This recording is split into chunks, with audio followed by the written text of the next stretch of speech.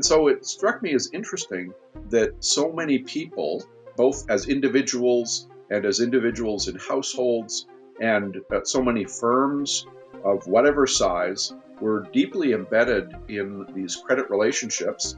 So many economic actors were borrowing money from somebody else. And so it seemed to me that this question of how you decide whom to trust is being posed and answered a million times every day. It's a pervasive issue, and it's been going on for centuries because credit is not a new invention. Its extent may be unprecedented, but it's been going on forever. People have been accomplishing their transactions in the marketplace through borrowing. And so it struck me as, well, it would be very interesting to see how this question has been posed over time. It's interesting that it is so fundamentally connected to the issue of trust and who you trust and how you determine who is trustworthy. And it clearly animates and makes possible a modern economy, which of course is very heavily dependent upon credit.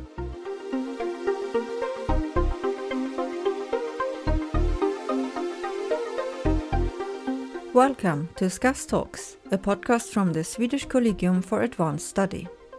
My name is Nathalie von der Leer, and this episode is the first one in a series on the topic of global governance. Today I am talking to Bruce Carruthers, professor in sociology at Northwestern University in Chicago, USA. Bruce Carruthers is also a non-resident long-term fellow in the program on global governance here at SCAS and was in residence in the academic year of 2018-19. The research of Bruce Carruthers is interdisciplinary and includes economic sociology, comparative and historical sociology, the sociology of law, and the sociology of organizations. And his current research focuses on the history of credit and credit decision-making in the United States in the 19th and 20th centuries. And we will hear a lot more about that in this episode. We will also hear about a brand new project later on in this podcast episode. So welcome, Bruce Carruthers. You have joined us via link from Chicago, USA. We're happy to have you here on SCAS Talks. Would you like to say a few words about yourself? Well, first of all, thank you very much for that lovely introduction. It's a pleasure to be here and to join you in the audience to have a conversation about my research. As you said, I'm a kind of combination of economic sociology and comparative historical sociology, although I will say that when I began my career, I really considered myself to be a comparative historical sociologist, and it was only kind of with the unfolding of my research interests that I realized I was also an economic sociologist. So the second identity kind of came later than the first, but really I wear two hats in the academy. And so I always like to study the economy. I like to take a historical perspective on the economy. I like to do comparative research. And I cover lots of different periods of time, starting in the 17th century in England and the emergence of financial markets in that time period, all the way up to the current global changes in global finance that are unfolding today. So I get lots of things to think about, lots of issues to study. That sounds very interesting, and also lots of different disciplines to interact with. So from the beginning, how did you get into this subject? How did you get interested in sociology and then subsequently in economic sociology? I was in an interdisciplinary program as an undergraduate, and this is back in the 1970s. So I don't want to tell your audience how old I am, but I'm old enough to have gone to college in the 1970s. And interdisciplinarity was at that point quite unusual. And so the program that I was in really encouraged interdisciplinary thinking. And so I took lots of social science courses from multiple disciplines, including economics. And my exposure to economics at that level, the conclusion that I drew from it was that, economics is interesting. As a discipline, it studies a topic that I find interesting, but I did not at all believe the approach that the economists took. So I found the kind of assumptions that were made about the hyper-rationality of atomized individual decision makers and the sort of relentless optimization processes that were going on, or the constrained optimization models. I just thought all that just couldn't possibly be true, but I sure thought the economy was interesting. So I kind of had that in the back of my mind. the program that I was in was really focused on communications, on information, on mass media. And I discovered that I enjoyed the academy very much. I had a lovely time as an undergraduate. I really loved my classes, and I thought it was so wonderful to think about ideas and so forth. And I realized that there really was no natural graduate program for me to go on to from where I had started, which is I'd started in this very interdisciplinary program, and there just weren't graduate programs in interdisciplinarity, or you couldn't get a PhD in interdisciplinarity. So I had to kind of pick a discipline, and I'd taken one class in sociology, and I enjoyed it. But of course, I enjoyed all my classes. But I decided from the one little taste that I had of sociology that might be a good bet for me to go in as my future direction for graduate school. And so I decided, well, I will go off and go to graduate school in sociology. And so then I became a sociologist, although I really had no knowledge of it and I didn't have a strong background in it. But I just made a bet that it offered the kind of openness and flexibility of inquiry that I enjoyed in my interdisciplinary program, only it was given a disciplinary label. It was called sociology. And so then I became a sociologist and have continued since then. But what I do like about sociology is that it's a very wide open disciplinary space in which you can study lots of things in lots of different ways that relate to human behavior. And that kind of capaciousness is very attractive to me. I also appreciate looking at several subjects and the connections between them. So I understand you. And it's a little bit strange if they have an undergraduate interdisciplinary program and then it stops. Yeah, it was very unusual at the time, but I really liked it. And so my professors in the program, they of course had their own disciplinary training, but the most important professors that I took classes with and who really influenced my early intellectual life, one had a PhD in comparative literature, and one had a PhD in anthropology, and one had a PhD in communications, and one had a PhD in economics. And they were all in the same department. So, of course, even within that one department, there was this very lovely interdisciplinarity happening. And so I just thought, wow, I love interdisciplinarity. I will try to keep it going. And so off I went into sociology. But of course, this means, much later in my career, when I have opportunities to work in an interdisciplinary environment, they are very attractive to me. They go very deep in my sort of academic consciousness. I really like that kind of place. Yeah, looking at your CV, I've understood that, and we might come back to this later, since we're also in this environment at the Swedish Collegium where a lot of different disciplines meet. But now, first, I want to talk a little bit more about your research. And very briefly, if you're supposed to summarize, what is your research about? What do you look at? Well, how many hours do we have? I will try to be brief. So my main project, which is what I devoted most of my time when I was at SCAS to, is this historical study of the rise of a credit economy in the United States in the 19th and 20th centuries. There are several labels that you could attach to that project. It's simultaneously a study in economic history. It's a study of mechanisms and social institutions that enable trust and trustworthiness, which of course is the underside, the foundation of credit relationships.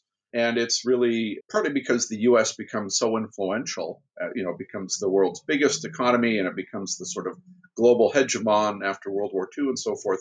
Many of the peculiar institutions of American capitalism gain global significance because the U.S. becomes globally significant. So even though I'm looking at a distinctively American story of looking at the development of a credit economy and the sort of economic growth that follows from that, and how more and more consumers are able to borrow more and more money and how this fuels demand, and you have the rise of a consumer economy. All of that stuff happens in a way that becomes globally influential simply because after World War II, the United States becomes very much at the center of the Western international economy.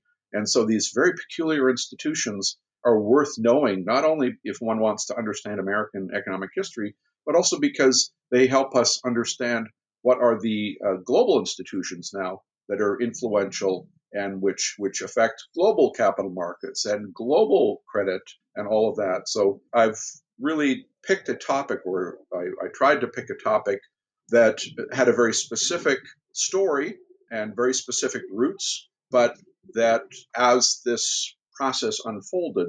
So that's the kind of major focus. But as you mentioned in your introduction, there are some other projects that I'm pursuing that are, connected in funny, different little ways to these overall questions. But, like many sociologists, I'm very interested in how a modern economy works and what is driving it forward. What are its foibles? What are its features? What are its historical roots? If you look at the founding fathers of sociology, people like Karl Marx and Emil Durkheim and Max Weber and so forth on the European side, they were all busy trying to understand the process of industrialization and the rise of industrial capitalism in the 19th century. And so that kind of sociological obsession with how economic change is unfolding and its social impacts, I share in that kind of sociological obsession. Only, 19th century industrialization is way behind us. Now we're moving into the world of digital commerce and things are unfolding in very different ways. But still, as a sociologist, I really am deeply interested in how the economy works. So I think in that way, I haven't wandered too far from the pathway blazed by the people who created sociology. So you already mentioned it, your project during your stay at SCAS. You were then working on a project about financial credit and trust. Can you tell us a little bit more about this project? What was your starting point there? So I have long been interested in financial markets and financial transactions, and many of these are in stylized form, simply a matter of one party giving money to another party, and it's called a loan. So one side lends money to another, or one side invests money in another, and their expectation is that they will get something back in the future, that the debtor will repay the loan or the investment will pay off and they will benefit in the future. So that's the kind of fundamental financial, transaction at its base. And I think for me, it was very interesting to think about how people decided whom to trust. So I understood this to be fundamentally a process of trusting someone. Because if you don't trust them, you will, of course, not lend them the money because you think they may not be able to repay the loan, or they either will not be willing to repay it, or they may be unable to repay it. It could be either one of those things. And so it struck me as interesting that so many people, both as individuals and as individuals in households, and so many firms of whatever size, were deeply embedded in these credit relationships. So many economic actors were borrowing money from somebody else. And so it seemed to me that this question of how you decide whom to trust is being posed and answered a million times every day. It's a pervasive issue. And it's been going on for centuries because credit is not a new invention. Its extent may be unprecedented, but it's been going on forever. People have been accomplishing their transactions in the marketplace through borrowing. And so it struck me as, well, it would be very interesting to see how this process, how this question has been posed over time.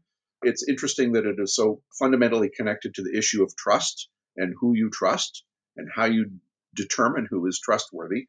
And it clearly animates and makes possible a modern economy, which of course is very heavily dependent upon credit.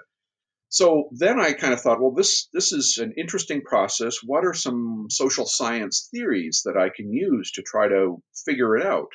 And starting in the 1990s and into the early 2000s, there was actually quite a big, vigorous social science discussion over what is trust, how is trust created, and what sort of consequences trust has. And although not everyone always uses the language of trust, there's a big literature on what's called social capital, which bleeds into this discussion of trust in a pretty direct way. But people were trying to figure out are there societies where people in general trust each other? And so for me, that would be a way of saying, well, is that a society where it's easier to establish credit relations? Are there societies where trust is lower? What actually does trust accomplish? How do we decide who is trustworthy? Is it sort of emotional, expressive activity, or is it very nuts and bolts and highly rational and very calculative? What drives the process of doing that? So the more I got into it, especially given that it was clear that interesting things had happened over time, especially when it became clear that the particular devices and institutions that were developed in the United States to deal with this issue of trust in credit then got exported to the entire globe and became globally significant. I thought, well, gee, this will be an interesting topic. I can study how things unfold over time. I can look at an interesting historical development. It's deeply connected to the operation of a modern economy. So I can do both my comparative historical and my economic sociology pursuits at the same time. It's a problem that is both very practical in the sense that if you open a business, one of the challenges that you will face as a business person are how do you obtain credit? How do you get money to fund your business? And also you may face the challenge of having customers who want credit from you. So you are simultaneously on both sides of credit transactions. So it's a deeply practical problem. It really is not a kind of an academic question, but it also has been very heavily theorized. If you go back and look in business history, you'll find lots and lots of people who have stories and explanations about how you decide who to trust and how you appear trustworthy to others. And so, in my reading on this, I could start as far back as Daniel Defoe, who's, the famous English author who also wrote business handbooks. And he's got ideas about, who you can trust and how you appear trustworthy and so forth. But it never stops. People are always generating theories and explanations and so forth. So it was kind of an interesting problem that had both a theoretical and a practical side to it. So once I, saw all these virtues, I thought, okay, I'm all in on this. And, as a practical matter, my early research had been on the English financial revolution of the late 17th and early 18th century. And in order to do that research, I spent time in England, in the archives, in the Bank of England, and so forth. Well, after that, I started to look for projects where I wouldn't have to go abroad to an archive. By the 1990s, I had a young family. I needed to find a research topic that made it easier for me to reconcile my work life and my family life. And so I thought, well, if I just study something that's going on or did go on in the United States, it will be much easier because then I only need to do travel domestically, and increasingly sources were being made available online. So maybe I don't even have to travel to archives. And so that was a background practical consideration that made it seem like a good idea to focus on this topic of American economic history and the rise of an American credit economy. Sure. And that is also what you have done. And you have looked at this, as you've just told us, trust and credit. So what have your findings been there? What have you found in your project? Well, of course, I found many interesting things. Some of them are particular to American society. So one of the things that is very important in the United States, both for the well-being of households, for their ability to accumulate wealth, is been the process through which people buy a home. So in the United States, typically people will buy homes with a very small down payment. That is, they will contribute a certain amount of cash that they've saved, but mostly they will borrow it. So they borrow a very large sum of money. Usually it's the biggest debt that someone undertakes. And then they buy a home. And the thing about buying a home in American society is that where you live is enormously consequential, because where you live affects what kind of schools your children will go to. It affects what kind of employment opportunities that you will have. It affects what kind of social environment you will be living in. It affects whether your environment will be a safe one or a dangerous one, a high crime neighborhood or a low crime neighborhood. So many things are associated with residence in the United States. And so that makes the access to mortgage credit really an important driver in the patterning of American society. And as many people know, when it comes to housing, there are parts of the United States that are incredibly segregated racially. And so racial segregation is one of the outcomes of the operation, this historical operation of mortgage credit markets. And so if you start to study trust and credit and get into looking at how it affects mortgage markets, you are studying a deeply consequential process that has helped to organize American society for the last 100 years. So that was an interesting thing to come at, through credit markets. But more generally, I would say the thing that I was most interested in was to witness the change in how lenders made credit decisions and the growing importance of highly standardized quantitative measures of creditworthiness. And these are called credit scores or credit ratings. And they were developed starting in the middle of the 19th century, so kind of earlier than I expected. And they were developed in the context of small business trade credit, which is a very particular kind of credit. But what happened was people in small businesses in the United States were starting to have customers who were no longer part of their community. These were not local customers. These were customers who might be in a different state or they might be in a different region of the country, and they were very important.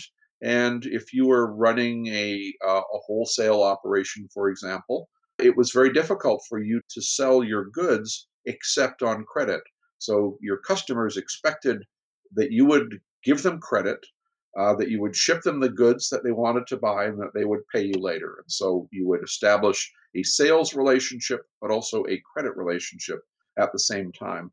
That problem is quite soluble if both your customers and the firms are all part of the same community. They're all have part of the same social networks. Maybe they live near to each other, or they are members of the same church congregation, or their children go to the same schools. There are many, many social ties that are incredibly dense in small local communities. And all of that density of social connection can be used and was used by business decision makers to figure out who was trustworthy. So you would very easily figure out somebody's business reputation because you either knew them directly, or you would know someone who knew them, or you would know someone at church who knew them, or there were all these different direct and indirect ways to kind of ascertain their trustworthiness in a way that was quite credible.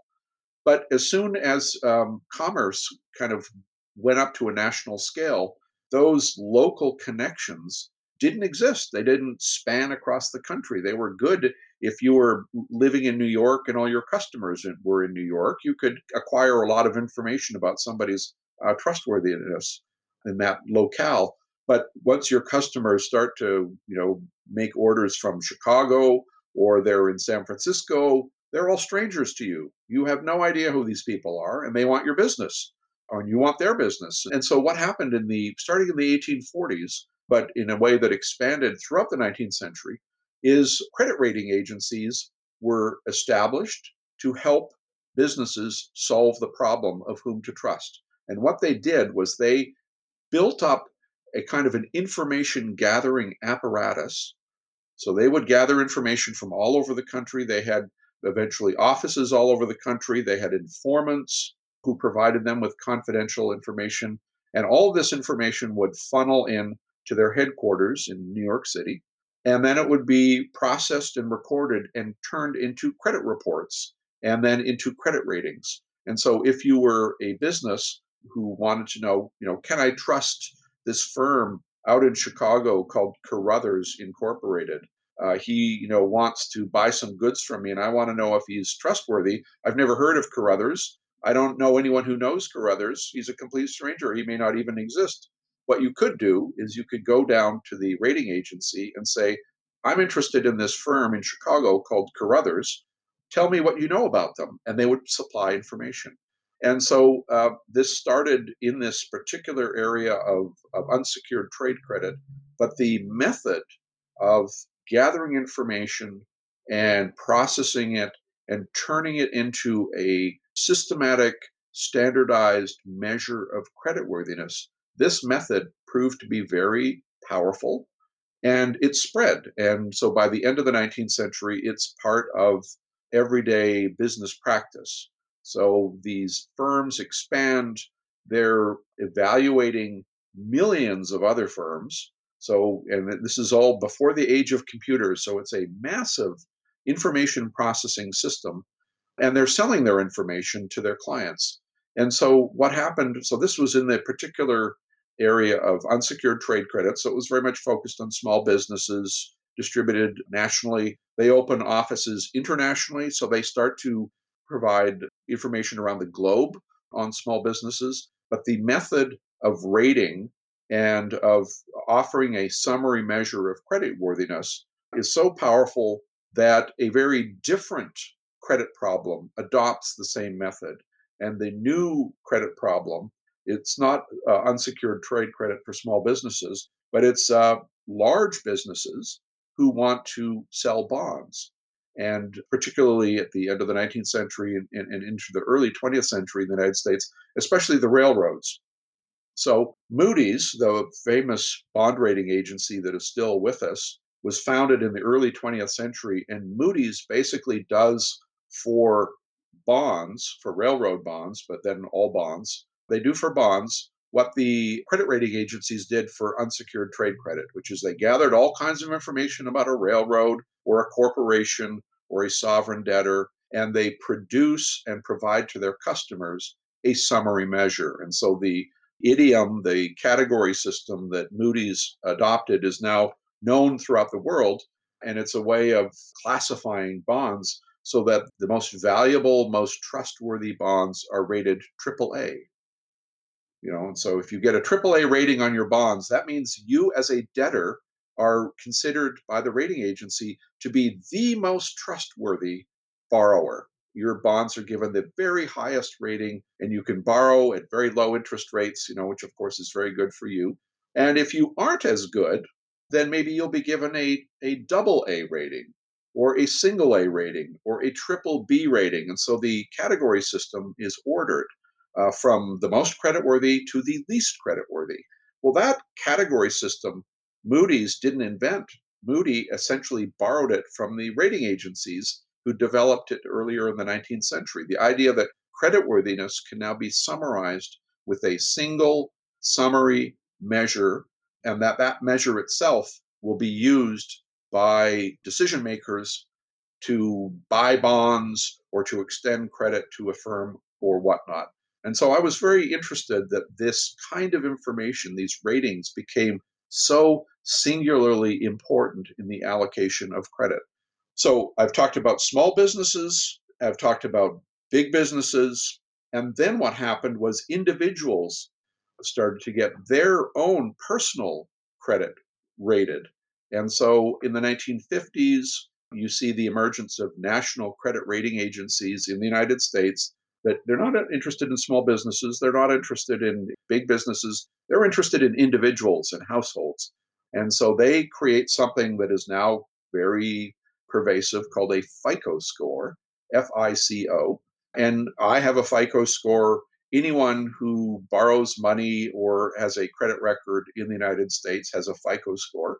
And, if I want to borrow money, the first thing that a lender will do is they will consult my FICO score. And it's a number, if it's high, then they regard me as a very creditworthy individual. And if it's low, they don't. And these are, lenders who have no personal information about me. They don't know who I am. They're not my neighbors. They don't talk to my friends and colleagues about whether I'm a trustworthy guy. So the emergence and the development of these scores and ratings and whatnot have been absolutely critical in the ability in the United States to allocate credit to strangers and to do this on a mass scale. So outside of the world of personal knowledge and personal ties and personal social networks, how can we allocate credit? Well, these different kind of institutional devices, the scores and the ratings these have been enormously important. And so their historical emergence has made possible credit on a mass scale. So I was very interested in how these things work, who invented them, do they do the job that they claim to be doing? And now, of course, again, I said earlier that things that were invented in the United States, the peculiarities of the United States, have become globally significant simply because the U.S. has been so important. So if you look at bond ratings that Moody's and Standard and Poor's and Fitch create, every sovereign borrower around the world, if Argentina wants to borrow money and issue bonds, they get rated by Moody's. If South Africa wants to borrow money, they will issue bonds. They get rated by Moody's. Sweden gets rated by Moody's. The Canadian government gets rated by Moody's. These rating agencies are making determinations that are globally significant and which are affecting, global investment flows. So they really are key players in the global capital market, even though they mostly are based in New York City, and even though their historical roots are tied to this very peculiarly American system of creating measures and organizations who develop these measures for ascertaining the trustworthiness of a borrower, whether that borrower is an individual or a small business or a big business or a sovereign government. It kind of doesn't matter. This is a system that encompasses everyone. But what happens when these agencies are wrong and make the wrong ratings? As I've understood that during the financial crisis 2008, these credit rating agencies performed quite poorly. Absolutely. They performed terribly. And, what was interesting in the United States, the major reform measure that came after the global financial crisis of 2008 was something called Dodd-Frank. It's the Dodd-Frank law. Christopher Dodd and Barney Frank were the two chief authors of this. And I was working on this project, so I was very interested in what's going to happen to the rating agencies. And very little happened to the rating agencies, even though they performed very poorly, particularly when it came to subprime mortgage. The subprime mortgage market, as many people know, the default rates were very high, and the ratings had been wildly optimistic. But for the architects of Dodd-Frank, it was very hard for them to imagine modern or contemporary American capital markets operating without the rating agencies. They'd become so central. So the reforms were quite, I would say, weak. They offered a little more oversight over the rating agencies, because the rating agencies are private for-profit firms. They're just in it to make money. So there was very little oversight, and some of the legal issues were resolved much earlier. And one of the chief legal issues is, what kind of legal status does a rating have? And early on, the American courts decided that a rating is an opinion. So, giving a bond a AAA rating is a way in which Moody's or S&P or Fitch express their opinion about the creditworthiness of a particular security or debtor. And the thing about opinions is they can't be wrong.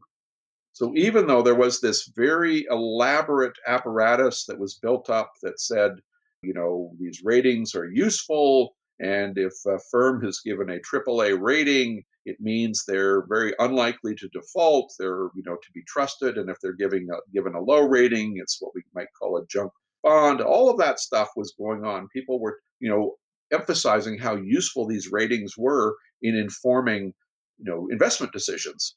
But when you got the lawyers in the room, when it came down to it, what kind of responsibility does the rating agency have? It turns out that these things were just opinions. And so they were off the hook from a legal standpoint. And that status has been in place for a very long time. So, I can have an opinion, you can have an opinion. Our opinions are neither, right nor wrong, because they're not claims about truth. And so, in that sense, the rating agencies, even though they did very, very poorly going through the global financial crisis, and they were subject to really scathing criticism from many sides. Legally, they were not very vulnerable. Because they were just giving their opinions, and they continue to give their opinions. They continue to issue ratings and to play a very important role in global credit markets. And some of that is because users will, people that pay attention to ratings will use them to guide their own investment decisions, but also because a lot of regulations use the ratings. So prudential regulations for pension funds or insurance companies will often import the ratings that have been created by these rating agencies. So in that case, they're given a certain measure of regulatory or legal standing. But what kind of consequences does this have then, that they give a poor rating or that it's not correct, so to say? The consequences are huge, and there's a particular threshold in this category system. Basically, if you're above that, you're categorized as investment grade, and if you're below that, you're called below investment grade. And there are many investors, institutional investors like pension funds and insurance companies, who are subject to rules that are basically saying to this institutional investor, you have a fiduciary responsibility to your beneficiaries, and so you can't invest in things that are too risky, because you need to have safe investments, because if you're a pension fund, you're going to have to pay someone income when they retire in 50 years, and that's way off in the future. So we want to make sure that when you're taking their money and investing it, you're putting it into a safe investment, and the definition of safe is above investment grade. So for a lot of investors around the world, that distinction between investment grade and below investment grade is very consequential. And what it means is, if you are a firm or you're a borrower and you're right on the edge of that threshold, if you get downgraded, so if Moody's says about your firm, you've had a bad year, you're not performing very well, we actually think that you are a riskier investment, and we're not so sure that you're going to be able to repay the interest that you owe on your bonds. If they drop your bond rating from above investment grade to below investment grade, then suddenly around the world, many institutional investors have to unload your bonds. They have to sell them because they will no longer be in compliance with their own prudential regulations. And so it can be a disaster, because if everyone is dumping your bonds, the market falls away, the price of your bonds drops away, and it's a catastrophe for the borrower, because it means if they're going to borrow again, they have to borrow at a much higher interest rate. So one of the things that happens is debtors, including sovereign countries, will be making very special efforts to please the rating agencies, to placate them, to do whatever the rating agencies think needs to be done in order to maintain the rating, especially to keep it above that magic threshold between investment grade and below investment grade. And that is a set of activities that are really unleashed by the fact that these ratings are so consequential. They really matter, and the parties that create them are private parties. They have no public mandate. They have no collective responsibility. They're subject to a little bit of regulation. So one of the things that happened after 2008, there was a kind of domestic reform in the United States, and I referred to Dodd-Frank, but there was talk in Europe, for example, of creating a European rating agency, because why should the entire world be beholden to the opinions of a bunch of analysts who are based in New York City, especially given that these analysts and what they think were proving to be so faithful to borrowers around the globe, and especially given that they did such a poor job of it. The Chinese also thought, why should we, allow ourselves to be beholden to these New York-based Western analysts? So the Chinese got into the business of creating their own rating agencies. So domestically, there were a series of small reforms that happened in the wake of the global financial crisis. But internationally, there was a reaction as well, where other countries kind of thought, gee, maybe we should have our own rating agencies. But it turns out that that's not so easy to create, even though there was some movement towards the creation of an independent European rating agency. I don't think it really came to anything. If I now, as a consumer, I want to borrow a larger amount of money from the bank to buy a flat or a house, and they judge me as a lender if they trust me and will give me the money or how much I can get. But me in turn, I also want to trust them that they make the right judgment, right? That according to them, I will be able to pay back. Which at this sort of, for me, astronomically amounts of money is quite an important factor then. So can I trust them that they make the right judgment? So here I'm going to make a small joke and reference a phrase of Ronald Reagan, which is trust but verify. So what happened originally is these credit, we're talking about individual credit now. These rating agencies were accumulating lots and lots of information about individual Americans. And in the beginning, individual Americans had no knowledge of what was in their credit report. All that you knew is that someone out there, some anonymous, invisible firm, was accumulating information about you, and that information was consequential. It was being consulted by banks or lenders to decide whether to lend you money. And the consumer, the subject of this information, had no knowledge of what the rating agencies knew. So there have been a series of laws that have been put in place starting in the late 60s and into the early 70s that gave individuals in the United States more rights. And so one of the things that they were granted was the right to know what's in their credit record.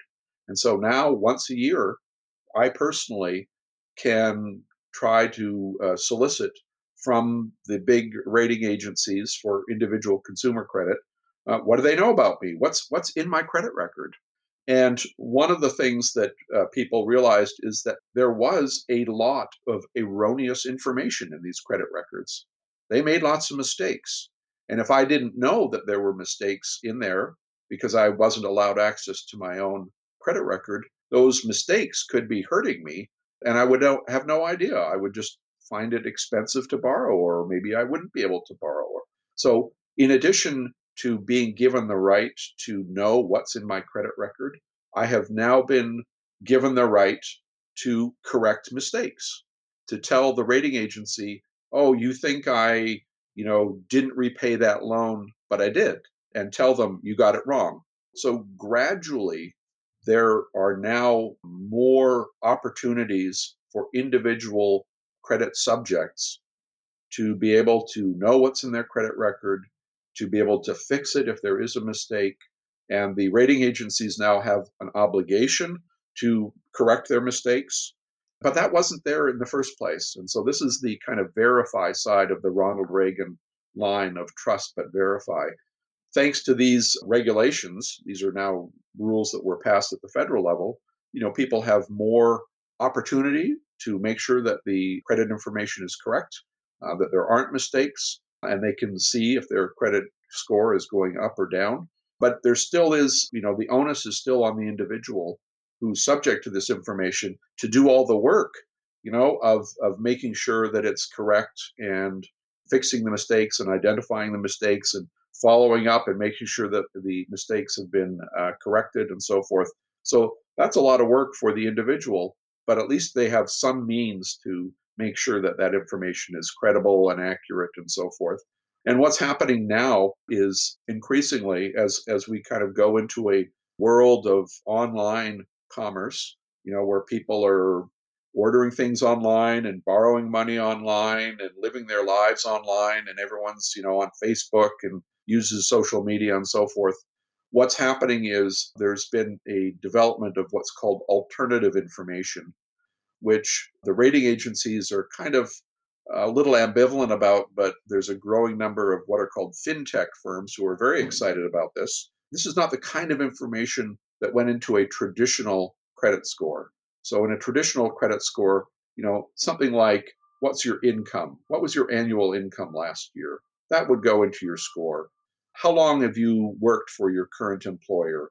So the stability of employment, that would go into your credit score.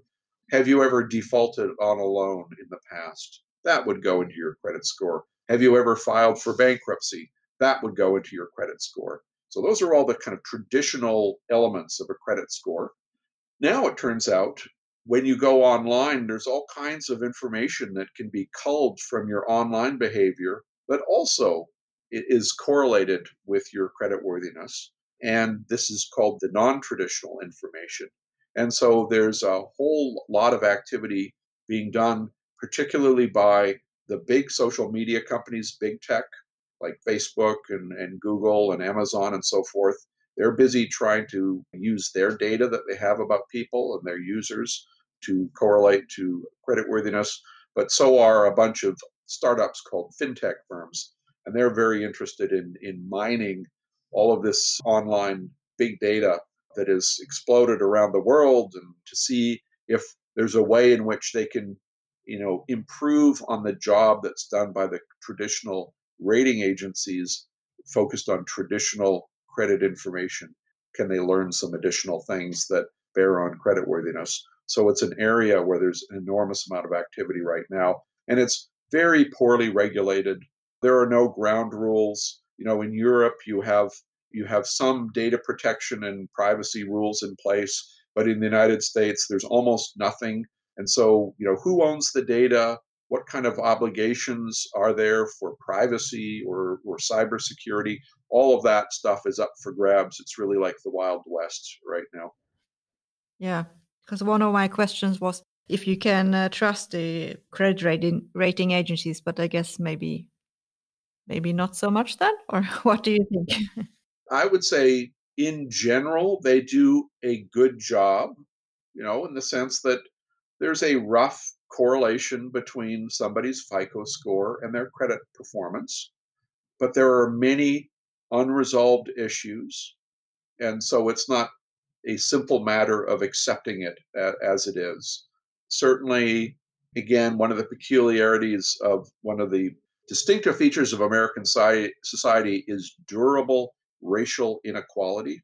And I mentioned that when I was talking about how mortgage markets operate, and you have intense residential segregation in American society. Well, there's also evidence of discrimination in credit markets.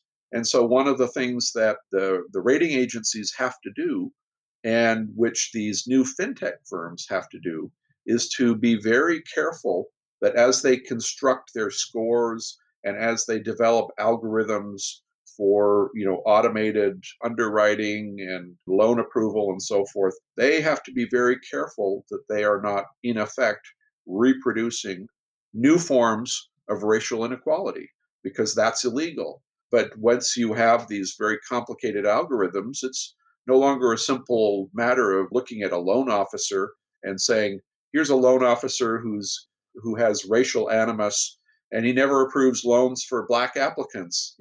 That's kind of a relatively visible form of racial discrimination.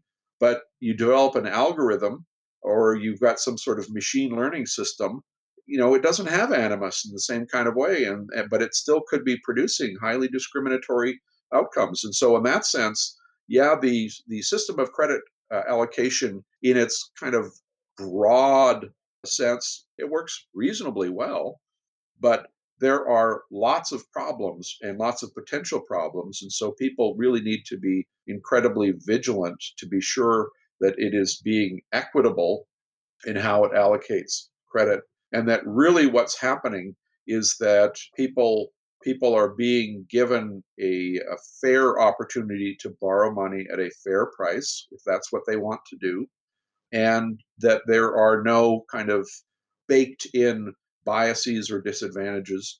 I've talked about race, but of course, there are other social categories where you can imagine a certain level of discrimination. Gender would be one. Can women borrow money on the same terms as men?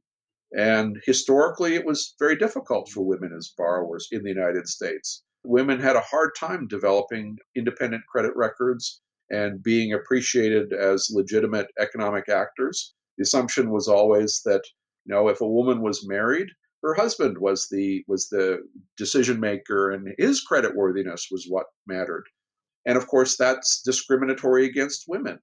So, there's, you have to think about religion, you have to think about race, you have to think about all kinds of important social distinctions and ask yourself if the credit system as it currently operates, is it being fair and equitable along all of these dimensions? And that's a complicated question to ask. And it could be the case that in general, FICO scores do a pretty reasonable job. There's a lot of work to be done to make sure that it's currently fair and that's going to stay fair, especially given the dynamism in this sector as we move away from decision making by individuals to automatic algorithmic decision making, especially when it's based on non-traditional data. So that now if you go online and you go to an online bank and you want to borrow money, you know that website that you go to is busy measuring, what you're looking at, your clicks, what else you've browsed on your web browser, what other sites have you been to. They might be correlating to some of your Facebook friends. What are your friends interested in? What are their credit records? There's all kinds of very pervasive information that's being vacuumed up. And we just don't know for sure that all of that is going to result in non-discriminatory, fair, equitable credit allocation. That's where the verify side of the Ronald Reagan line is really important. These are things that we have to figure out. This is a very interesting project, I think. And as you said, it's both interesting historically, but also applied to our times and to the future, how you can use this credit rating information also for other purposes. And just on that score, so one of the things that in the project, of course, I've been narrowly focused on credit allocation and borrowing and so forth. And the thing about this information is that it's very portable and it is redeployed into other contexts. And so, as important as it is in the context of credit relationships or credit allocation, it becomes even more important because people use it in other ways. And so, one of the things that has happened is in the United States, employers or potential employers will consult somebody's credit score. If you're thinking maybe you should hire someone and you want to know, well, are they trustworthy? Are they going to be a good worker? Well, what you find is that the employers will consult the credit score, even though it's not a credit transaction.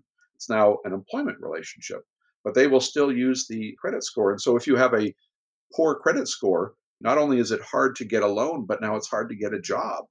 Your bad score is going to haunt you. If you want to rent an apartment, so you're not buying a house, but you're going to rent one. Well, the landlord is going to look at your credit score. And if you have a low credit score, they're going to say, I don't want to rent to this person. They're not going to make the rental payments. I'm not sure I can trust them. Maybe they will damage the apartment and so forth. So you can't get a job, you can't get a loan, you can't get an apartment. It's being used in insurance, so it's very hard to get auto insurance. So these scores become incredibly fateful for people's lives in a way that's much bigger than was anticipated when they were created, which again is really another reason to kind of think, how are these scores created? How are they being used? And do we need to have in place rules that govern their fair and appropriate use? It could be that maybe they shouldn't be used in all these other contexts, but right now they are.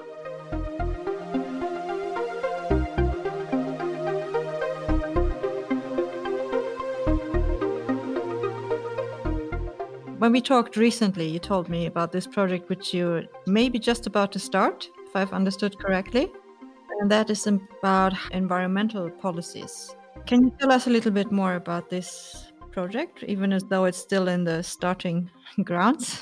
Well, this is the stage of a project where it's really fun to talk about because I can tell people my ideas and then they react to my ideas and then I get more ideas. So it's very much at the early stage of formulation.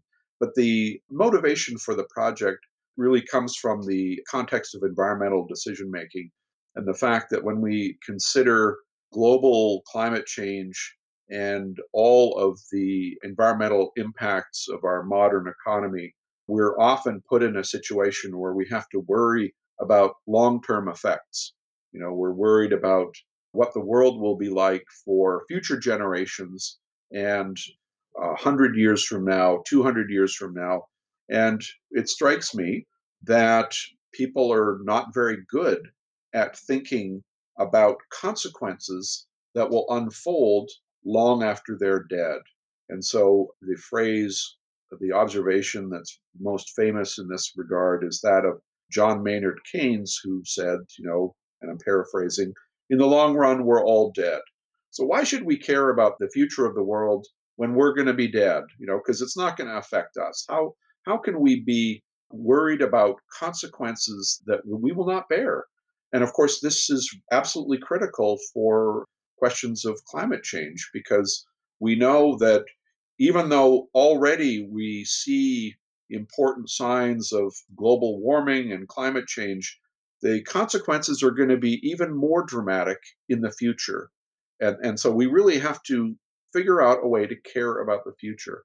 So my project is really a kind of a exploration of social arrangements or social institutions that are effective in getting people in the present to think about the distant future in a way that is consequential. How to get people to care about the future, even though they personally will not be around.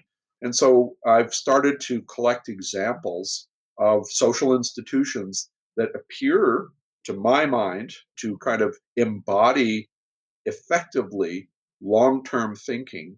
And the idea is to sort of look across these examples once I've collected them all and to ask myself, well, are there some underlying similarities? Are there some underlying principles that we can use to reshape how we think about the environment and how we think about the future of the global climate? So one example that I've come across comes from estate planning and trusts.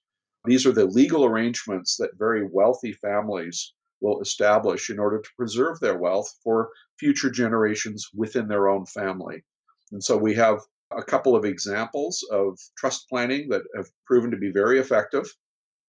If you recall a very famous richest man in the world, John D. Rockefeller, the end of the 19th century. I think he was a billionaire, and $1 billion was really a lot of money back then. Now, everyone's got $1 billion, or many people have, but John D. Rockefeller, I think, was a billionaire. And, one of the challenges for John D. Rockefeller was how to organize his family arrangements so that, not only were his children going to be well off, but his grandchildren and his great grandchildren and his great great grandchildren, going on to future generations of Rockefellers who, at the time that these arrangements were put in place, they were unborn. They weren't going to show up for many decades. So, how were they effectively able to provide and to serve the interests of people who were only going to show up in the distant future? And I would argue the Rockefeller Family Trust and the trust planning that went in place actually has done a good job for future generations of Rockefellers, because if your last name is Rockefeller, you may be 5 or 6 generations away from John D, but generally you're pretty comfortable, and the plan worked. So the key issues, or one of the key elements of that arrangement, is the idea of trusteeship, that you are going to make decisions as a trustee. You are not doing it for your own personal benefit. You are supposed to act in the interest of some beneficiary, whether or not that beneficiary actually exists. They may be unborn, so it could be a future generation.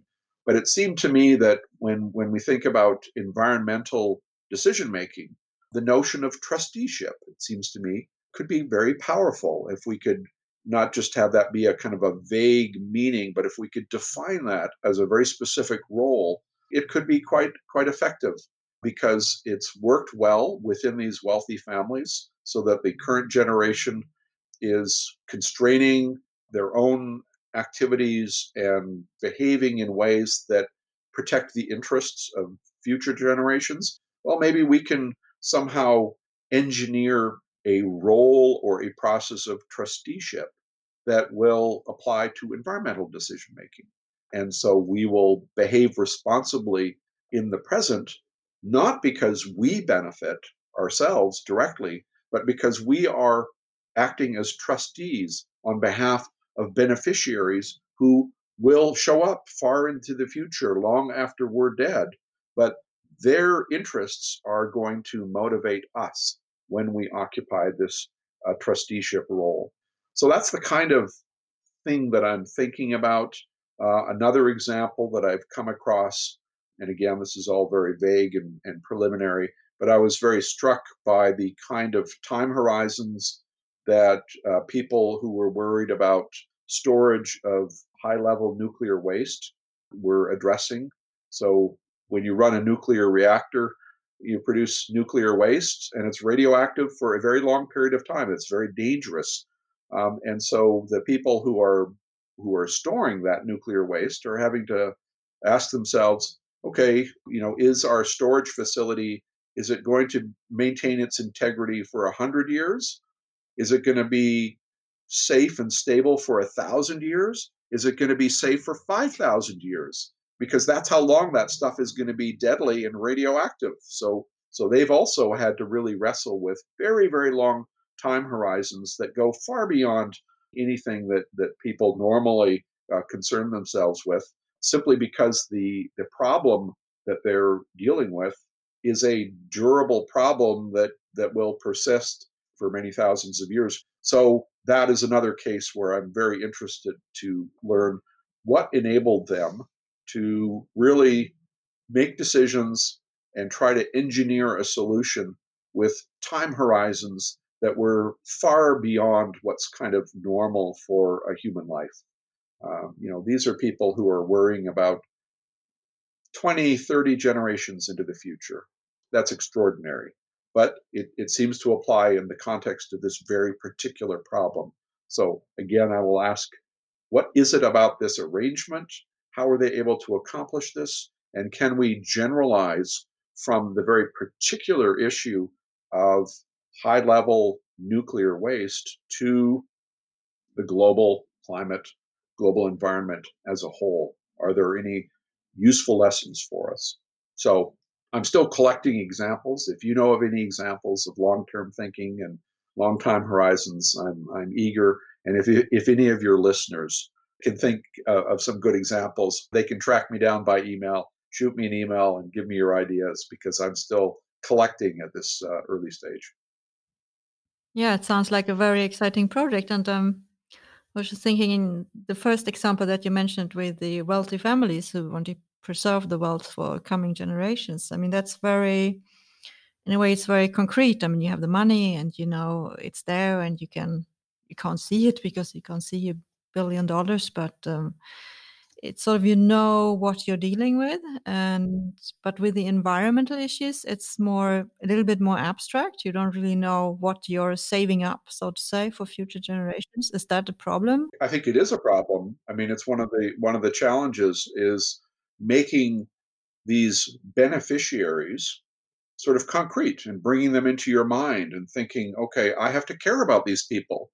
It is a puzzle how to motivate yourself to care about people who don't exist.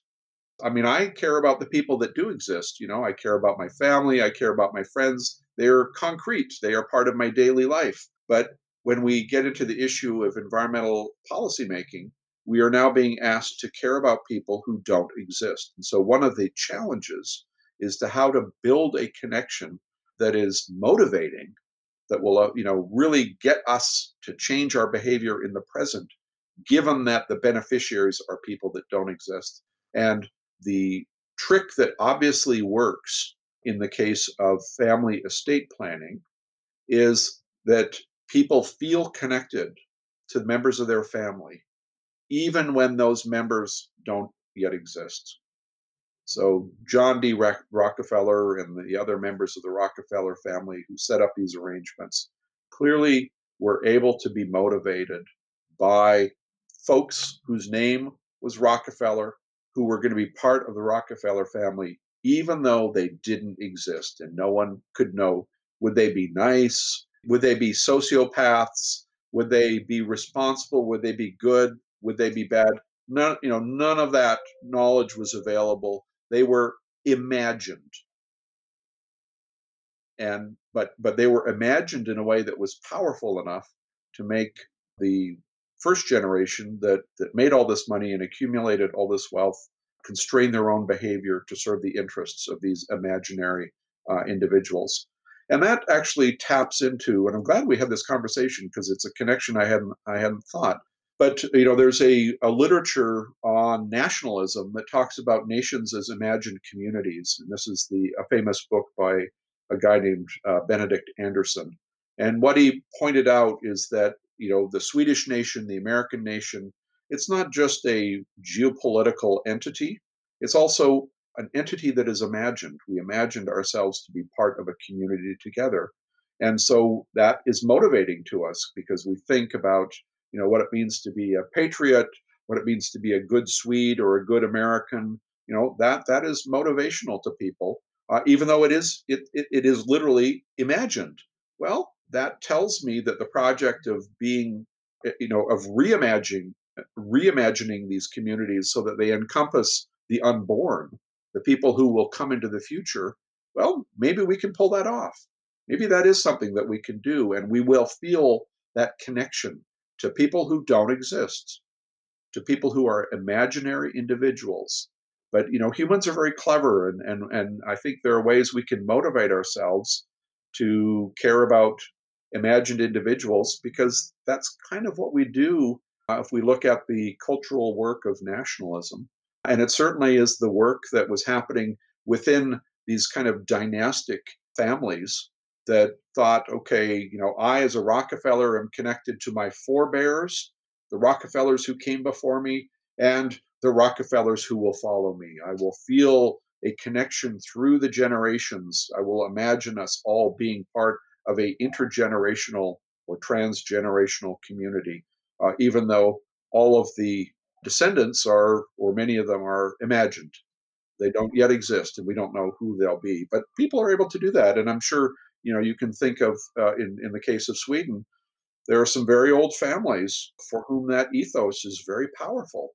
They think about themselves as connected to a genealogy that unfolds through time, and they have, received a bequest from their ancestors, and they will give a bequest to their children and their children's children, and then on into the generations who don't yet exist. And that probably can be quite a powerful motivator for how they organize their affairs.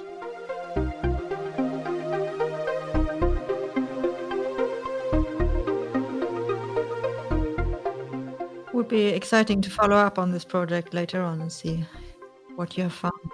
Time is passing quickly here when we're talking. So I think we can wrap it up a little bit with talking about SCAS and the Swedish Collegium for Advanced Study, where I am right now in this beautiful environment, and you have been here a little while ago. So how was your time here? How was your stay? Well, my stay was wonderful, but I think it was doomed to succeed because, as I said, very early in my academic career, when I was just an undergraduate student, I really acquired a taste for interdisciplinarity. And it was unusual then. It was unusual to have an undergraduate program that was so interdisciplinary, but it really made me appreciate the value in talking with people, learning from people whose expertise is very different from my own. I could spend my entire life talking to other sociologists and just kind of staying in my own little sociological world. And, we all understand each other because we've all been trained to speak the same language, and we're interested in similar kinds of problems, and we attack them in similar kinds of ways. And that's all very gratifying. I chose sociology, for a reason. So I like the sociology world, but I really appreciate the interdisciplinary world. And that's why opportunities like SCAS are very attractive to me. I had a great time. I enjoyed the environment that SCAS was able to create, where they kind of bring together a cohort of people who are all individually very good at what they do, but they're all open to learning from each other, to communicate with each other, to communicate their research, and to kind of be embedded in that sort of environment. It's fun, it's intellectually stimulating, and it's just incredibly generative in the sense that I get ideas for things by talking to evolutionary biologists that I would never get if I'm only talking to sociologists. So it kind of sparks my brain in a way that's really fun. And of course, Sweden is a lovely place to visit. I mean, coming from the Chicago area in the United States, I had visited Sweden before, but I'd never lived there. And so, again, as a sociologist, of course, it's very interesting to me to kind of be embedded in a different society, in a different country for an extended period of time, because I never stopped being a sociologist. So, I'm very familiar with American society, and and that's fine. That's my daily life. But to go to a different society is to appreciate, things work differently in Sweden, and here's how they work, and here are the challenges that Swedish society faces, but here are the things that Swedes are doing well. And so it was very immersive and fun that way, just by virtue of the context. So it wasn't just inside the institute. I had this wonderful interdisciplinary experience, but because of Uppsala and the environs, I was able to really have a lovely year learning about Sweden and experiencing what Swedish society has to offer.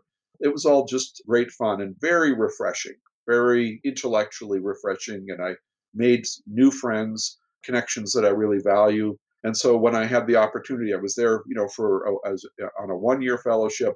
Christina invited me to become a non-resident long-term fellow. This gave me the chance to kind of maintain my connection with SCAS.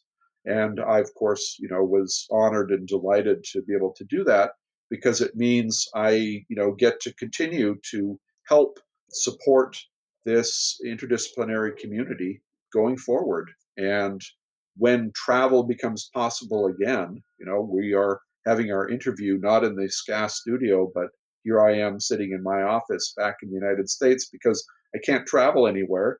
But life will improve and the pandemic will pass.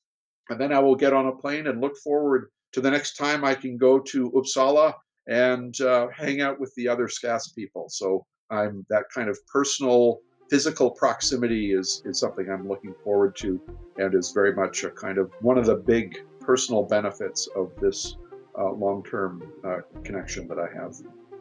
So thank you very much for being a guest on SCAS Talks.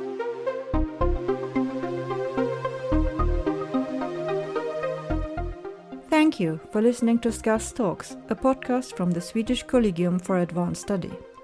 This was the first episode on the topic of global governance. Next time, I will talk to David Sipley, who is a fellow at SCAS right now.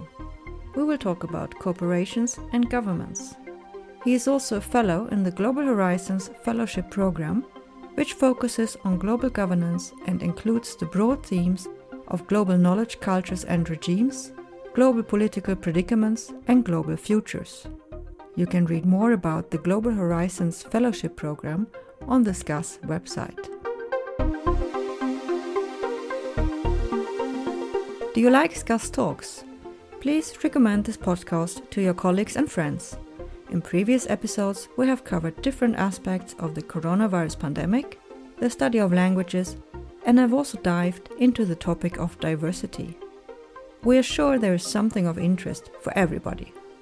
You can find SCAS Talks on Podbean, Spotify, iTunes, and most podcast apps.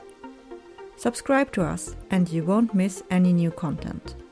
My name is Nathalie van der Leer, and I would like to thank Bruce Carruthers once again for joining SCAS Talks, and of course, you for listening. Bye for now.